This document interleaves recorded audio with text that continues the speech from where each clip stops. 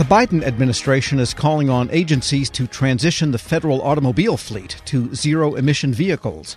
But agencies have a long way to go to meet that goal. The current inventory of plug-in electric vehicles is less than 1% of the overall fleet, and agencies have been slow to purchase more of them. Federal News Network's Jory Heckman joins me with more. Jory, what is the plan here for zero emissions? When do they want this to be in place by? Well, this has been, since the start, a pretty big goal for the Biden administration. We saw President Joe Biden in his first month in office sign an executive order outlining this vision as part of a broader environmental policy here, getting the federal fleet to move to this zero emission goal. And we saw more recently that the White House is putting this plan into focus in the form of its 2022 budget request, asking Congress for $600 million for the General Services Administration and 18 other agencies to purchase more of these zero-emission vehicles. And meanwhile, the Biden administration is asking lawmakers to approve $5 billion to support a broader national transition to these vehicles and supporting things like electric chargers to make sure it's a more viable thing as people are driving these cars around. And of course, we know then, as you stated, the money they're looking for. What about the results? What are they trying to get done here with electric cars? Well, as part of this executive order, it is part of a broader environmental goal here, and they are looking to reduce emissions and improve public health by cutting air pollution. You know, more significantly, however, agencies would also save a lot of money in the process here. For a little context, the federal fleet is more than 650,000 vehicles. And last year alone, based on data that we saw from the General Services Administration, agencies spent $729 million just to fuel that federal fleet and spent more than $1 billion on maintenance and repair costs. And so, speaking of GSA, we heard from the acting GSA administrator, Katie Kale, at a recent conference of federal fleet managers, and she said that in addition to all the things we've been talking about environmentally, she said this would also make the U.S. a global leader in electric vehicle production and adoption. We're doing this by keeping equity at the center of our work. We want everyone to have access to the benefits and the opportunities that come with electrifying the federal fleet. That includes good paying jobs, improved air quality, and better quality of life. All right, so that's what Katie Kale has to say about it.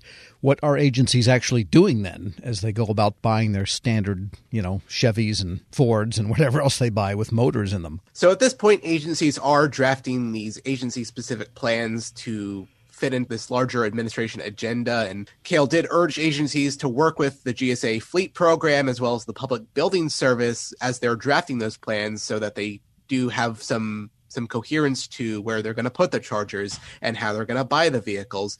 Meanwhile, we did get an update from White House National Climate Advisor Gina McCarthy. She said that in April, a handful of agencies purchased more than 150 plug-in vehicles in a single week. These are agencies like the Department of Energy, Homeland Security, Veterans Affairs, Interior, and the Marine Corps. Meanwhile, McCarthy said that the administration is on track to triple the number of zero-emission vehicles in the federal fleet. And at this Fed Fleet conference, she kind of gave a little bit of a pep talk in that regard. All across the country, you're the ones making the decisions on how to best support your workers in your field offices. You are likely sorting through permitting challenges you have never had to experience before. Like the first ever EV charger in your county or your town. And that's tough. It has to be a bit daunting. And that's climate advisor Gina McCarthy from Boston, I'm presuming, talking to the fleet owners. We're speaking with Federal News Network's Jory Heckman. And what about the hurdles to moving to electric vehicles? I think you alluded to charging stations for one thing. What else? Like you said at the top, these zero-emission vehicles only make up about 1% of the overall inventory here. And we also heard from Robin Carnahan in this regard. She's President Biden's pick to permanently run GSA, and she recently told the Senate Homeland Security and Governmental Affairs Committee that moving to a zero-emission fleet will require agencies to work pretty closely with the industry, people who are making these cars, to address some agency-specific needs. Things like battery life, and again, making sure that these charging stations are in places where agencies need them. I think the key here is to make sure that there's a close consultation with the industry. There is a limitation now on some of the inventory of vehicles because the missions of some of the agencies have specific vehicle needs, and they're not always available in the marketplace right now. So signaling to the market what those needs are is going to be important so they can do their planning. I guess maybe that was an allusion to, say, law enforcement requirements or military requirements where certain vehicles, there is no such thing as an electric vehicle that can do what they need. So what agencies, Jory, do you think have the biggest hurdles to this electric fleet idea? Well, like you just said, certainly federal law enforcement and defense have unique needs, and they work in rugged environments where perhaps there's not going to be a robust infrastructure to charge those vehicles. But, what's interesting here is the Postal Service is also a pretty big stuck gear in all of this. The Postal Service makes up more than a third of the overall federal fleet, and the Postal Service is actually moving ahead with its next generation delivery fleet. They've awarded the contract already to Oshkosh Defense, and they passed up some vendors in its shortlist that were going to build an all-electric fleet. This is going to be a mix, and as far as what that mix is going to be, that's still not quite 100%. Postmaster General Louis DeJoy has told lawmakers that about 10% of the new fleet would be these electric vehicles, and then he later revised that to say that 10% is a floor and that it's still to be determined what the mix is going to be between electric and internal combustion engines. In reaction to that, House lawmakers have introduced a bill that would give the Postal Service $6 billion in order to purchase more of these electric vehicles, make sure that electric vehicles make up 75% of its overall new fleet. But meanwhile, DeJoy is pretty skeptical about these electric vehicles. He's said in a letter to House lawmakers that, close to 13,000 routes across the country would not be suitable for these kinds of vehicles. Think of these rural routes where letter carriers have to travel an extraordinarily long distance to deliver all of their mail. Yeah, they can get the mail there, but they can't get the trucks back if they die somewhere out and there's no charger for 50 miles. And so $6 billion. And has anyone calculated, Jory, you mentioned early on that the government spent last year something like just under $800 million on fuel. Does anyone know what the electric tab will be, the electricity bill, should all those cars be converted to plug-in overnight? That's a little more nebulous, but certainly that comes with a cost as well.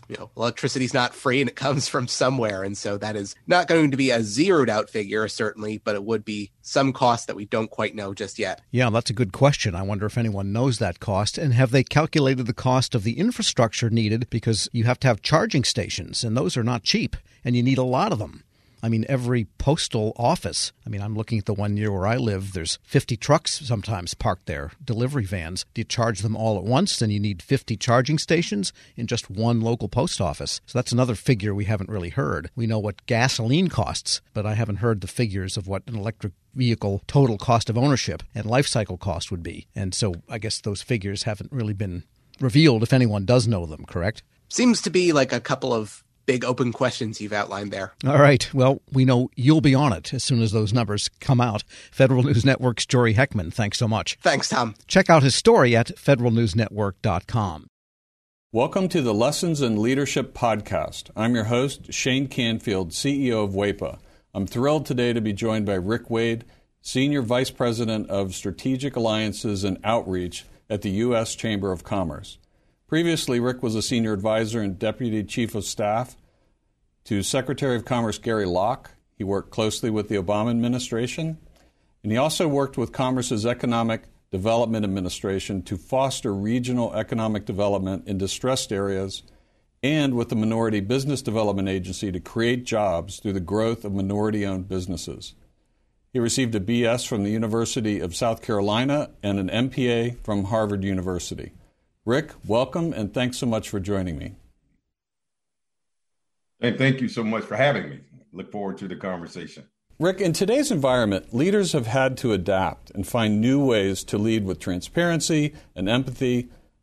But can you tell us a bit about how you've adapted your leadership style? This past year has clearly presented some unique challenges that certainly me or I as a leader have had to adapt. You think about a pandemic, for example, that has placed us in probably one of the most challenging circumstances is sort of lead in a virtual world now. I've not been in my office for nearly a year. and the idea that we don't have the human interaction, which I think is very important when you think about the empathy that is a very important value of leadership. So trying to lead from a virtual environment, Shane, and be empathetic and be sensitive to the needs of others has presented a terribly difficult challenge. One of the other defining moments, I think, in our time that has dictated a change in leadership, if you will, was the murder of George Floyd. I think it created a whole different consciousness in America, and certainly within me, about the importance of being empathetic in the way I lead, to be inclusive, to lead in a way in which you're very sensitive to the impact of your decisions on others across our community. So it certainly has been a challenging year to adapt, but I'm happy to say that I'm still here and we're moving forward. Perfect. Throughout your career, what have been some pivotal moments or lessons learned that have shaped the leader that you are today?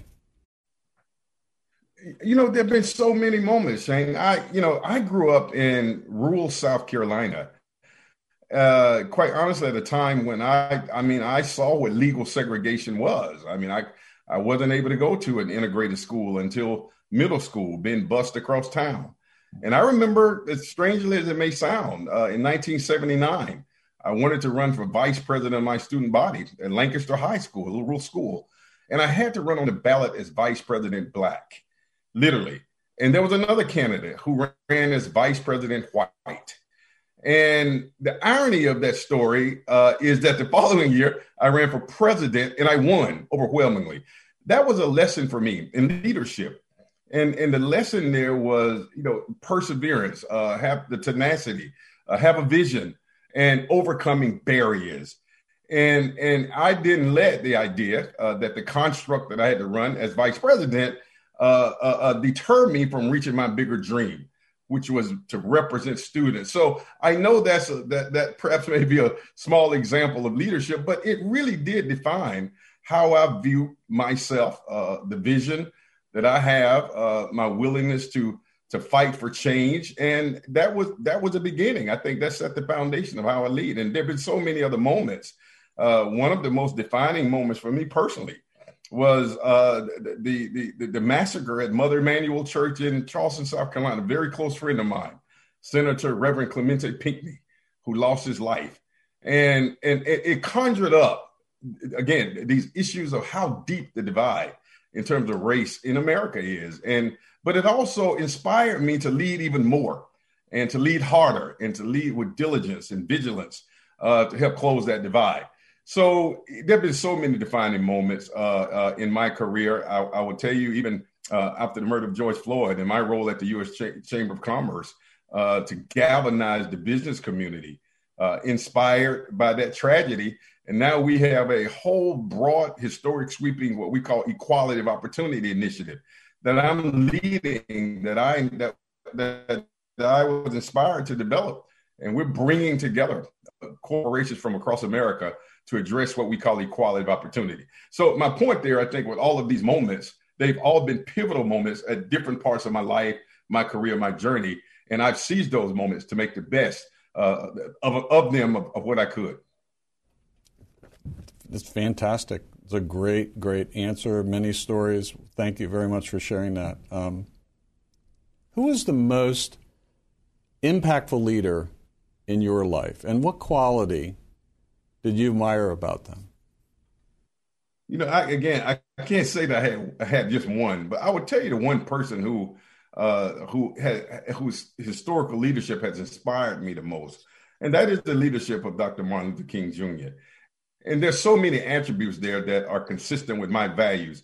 But the one part of his leadership was vision. And I mean, the idea that you can have a dream, which we often define and think of his big "I have a dream" speech. But I think that's a really important attribute of leadership, Shane, that you can sort of see beyond the challenges of today and see a better future for people and for yourself. So the idea that leaders have vision, despite the challenges, is seeing a forest despite the trees, it's seeing an opportunity despite the barriers. And that attribute, I think, is one that I embody. I mean, I'm very optimistic, despite the challenges, despite the circumstances. So the whole notion of vision was a very important attribute that I learned and that I've tried to emulate from the leadership of Dr. King. Wow, fantastic. And as someone who's got an extensive background in federal service and out of federal service, what advice would you give to feds looking to develop leadership skills? And you can talk about mid-career, senior career, early career. What comes to mind there? Yeah, listen, I mean, you're aware that I had the fortunate opportunity. We didn't have a Secretary of Commerce when President Obama, of course, I served as one of his senior advisors, was inaugurated. And the president asked me to go to the Department of Commerce to hold the fort down. And that was one of the most exciting experiences in my entire career, not just for the title and the wonderful experiences, but I understood the value of federal employees. And folks forget sometimes, Shane, that we political appointees, we come and go. But the folks who are grinding every day, who are at their desk no matter rain, sleet, or snow, who bring innovations, but yet don't get the credit for it because the political appointees get all the credit. I think I learned something about the humility of being a leader. And I built so many friends who were federal employees, not just at the manager level, but the frontline workers, the administrative assistants. And I was very deliberate. I mean, one of the things that I was most proud of, strangely enough, I was that guy, even though I was senior advisor to the Secretary of Commerce, and my office was on the floor, the top floor. We call it the blue carpet, Shane. But I made a deliberate point to go eat in the cafeteria every day, as many days as I could, just to sit down and talk with employees. And I grew from that.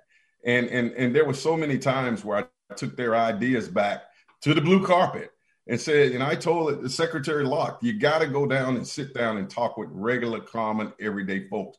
They're in the cafeteria, not in the dining room on the blue carpet. And so he started doing that. So the point is, I think for me, the advice that I would give is to continue to do the hard work. I do think that we should do a better job in government in providing the kind of admiration for those workers as we do the high level appointees. And that may be something that I'm looking to work on myself to help continue to advocate for our federal employees. Those are hard workers. That's where the work gets done.